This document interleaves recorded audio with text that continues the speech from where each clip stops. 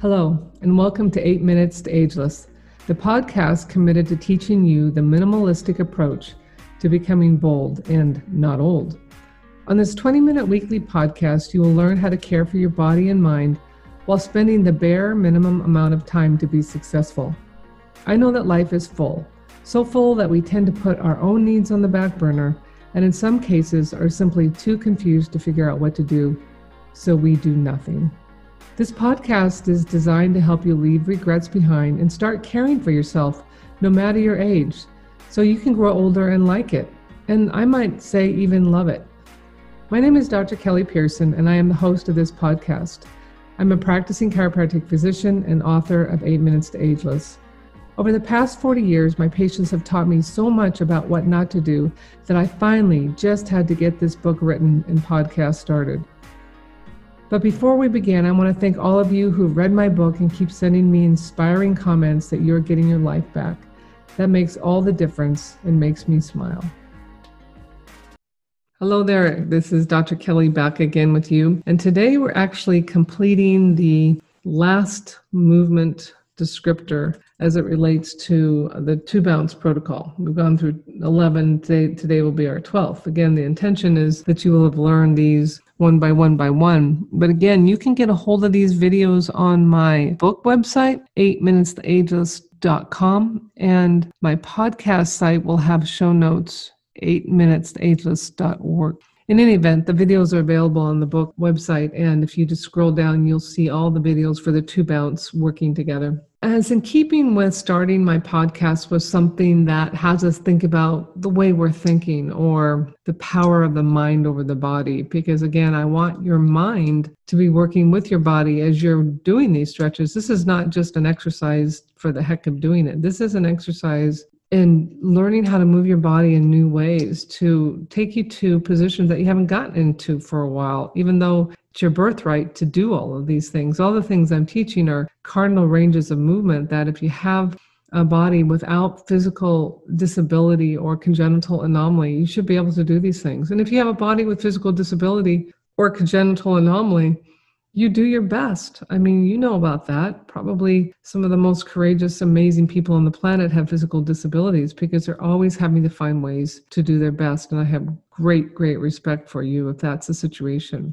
So in keeping with creating this sense of wonderment about our belief system, this is an odd story, but I'm going to share it nonetheless. I had a patient years and years ago who I had the pleasure of working with his wife and some of his children. I think he had 6 kids total. And he finally came in for treatment, which is not too atypical of a pattern. You know, the women come in first and then they get their kids to come and finally the husband acquiesces. And he was a lovely guy, but he was just hopeless. He had had back pain for as many years as he could remember, right in the mid part of his low back. It was an incessant ache, never really went away, couldn't stretch it out. And in talking to him during consultation, it was interesting because he had been to a lot of my favorite providers in my town, been to some other really good chiropractors. He'd been to some great physical therapists of many different types, you know, from stretching and strengthening to biomechanical evaluation to strain counter strain. And none of these things were really reducing his pain. He'd been to an orthopedic surgeon who said he certainly was not a surgical candidate. He'd been to acupuncturists and it hadn't helped him either. And so I knew there had to be more to his pain than just a body alone pathology. I mean, I wasn't going to be the superhero coming in and fix him after he's been to all these great providers. So I recall having a little extra time. It was towards the end of the day that I had his new patient exam,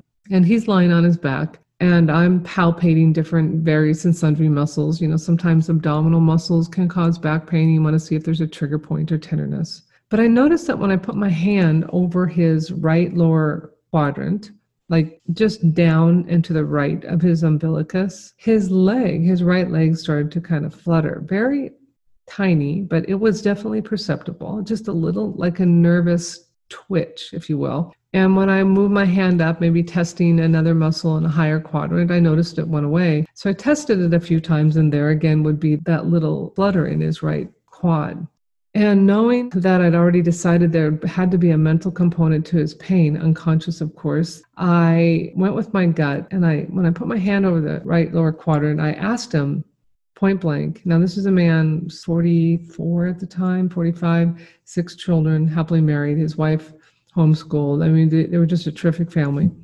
I asked him, hey, have you ever had surgery before? And he says, one answer, yep. And I could tell he didn't want to talk about it. So then I think I'm onto something here. And I'm thinking about the fact he's had his pain for as many years as he can recall. I'm thinking about surgeries that might happen in that part of the body that would be very scary or nerve-wracking for a young man. And it just came to me that maybe he had an undescended testicle that was treated. You know, sometimes you get these weird hits as a healthcare provider. You start to get so in tune with the body, you kind of communicate almost without words. I said, hey, did you ever have any surgery in your pelvis or anything related to, let's say, an undescended testicle or something like that? And he says to me, yes, I did, as if I was the one who'd done the surgery. I said, can you tell me more about it? He goes, yeah, at age 6, they took out my testicle and they never asked my permission. And I could tell there was a lot of disdain, a lot of frustration there. And somehow I decided it might be better to lighten up the conversation as opposed to create some difficulty. And I said, wow, can you imagine how many children you would have had if you had had 2 testicles? And he started to laugh, which was, of course, the goal here. But what I started to resonate is that there was this reflexive protection of his right lower quadrant. And the psoas muscle, we spell that PSOAS, is a hip flexor that starts from the lumbar spine and travels all the way down to the front of the hip. And it's actually lift the quad up, and similar to what was happening when his leg was going into a fluttering motion there. And it occurred to me that there was a protective holding around that muscle as if it was protecting where the testicle had been removed in a way. And I put my hand over the muscle, and again, I said, you know, I'm not going to do anything physical for you today, but I just want to tell you something that I can guarantee you nobody's going to take anything else away from you without your permission surgically. Of course, that probably was not a good thing to say, because how could I know? But I was for sure certain he wasn't going to have another testicle taken away without his permission or anything else in that region. He was now an adult. And he looked at me in a way like, really? And I said, I just want you to not feel like you have to protect that part of your body anymore. It's done. It happened. You've got your kids. We're good to go. And just think about that. I want to check on you next Thursday. I remember specifically Thursday because I thought we'll give him 5-6 days to see what happens. He came in on that Thursday and said, Kelly, I don't know what you did, but I haven't had any pain in my back. Of course, I did nothing physically, but what I did is I gave him permission to start to see the holding, the contraction, that he was protecting his body from further onslaught. And that psoas muscle, interestingly enough, once it relaxed, once he unconsciously let go, the attachment site in his lumbar spine was exactly where he was hurting. Now, I have seen this gentleman in my office. He sees one of my other chiropractors now intermittently. Maybe he comes in once every year or two, and I say, hey, how are you doing? How's your back? Great. And the pain never came back. Now, was that a miracle? No, it was starting to become aware of something that was holding him back on an unconscious level because he'd never taken the time to really think or feel. That's what I want you to be doing every time I talk to you about anything that we're doing here. Is I want you to analyze what's holding you back. And is it for real? Is it a reasonable thing for you to be doing? So let's move into our topic at hand here. And that is the last stretch, which is another variation of a hip stretch. So last time we just pulled the knee straight up to your chest. Well, this time I'm going to kind of have your femur twist in the acetabulum, meaning that place, the socket where the top of your femur bone goes in. I'm going to have your leg kind of twist outward, which challenges the joint for sure. It puts it in an unusual position, but nonetheless one you should have the right to get into. The same one you would use to sit down on the ground with your legs crossed. Kids call that crisscross applesauce. That is a functional motion that since the beginning of time, man has been sitting cross-legged, and that should be one of the things you should be able to do. If you can't do it, well, just work on it. Again, a caveat, if you've had a hip replacement or a knee replacement, not likely you're going to be great at this. And you should go slow and honor yourself and see what's possible. Don't give up just because it's a little bit stiff. If your physician has said never under any certain term put your leg out in that position, honor it. But what's happening with the surgeries as of today, there's a lot more latitude of movement. But again, your surgeon's going to be the one that tells you what that hip can handle. So I'm not asking you to be nutty if you've had hip replacement or knee replacements. Please honor that there are some limitations with surgery. But if that's not you and you have the ability to move, let's do your best. So this is how this stretch goes. Again, if you can do this without leaning against a wall, it's because you have really good balance and good core strength. If you need a wall, by all means, start there. So let's start with the wall. Let's get you back up to the wall. Your back is going to be leaning into the wall. Your heels will be about 6-7 inches away from the wall, maybe more if needed.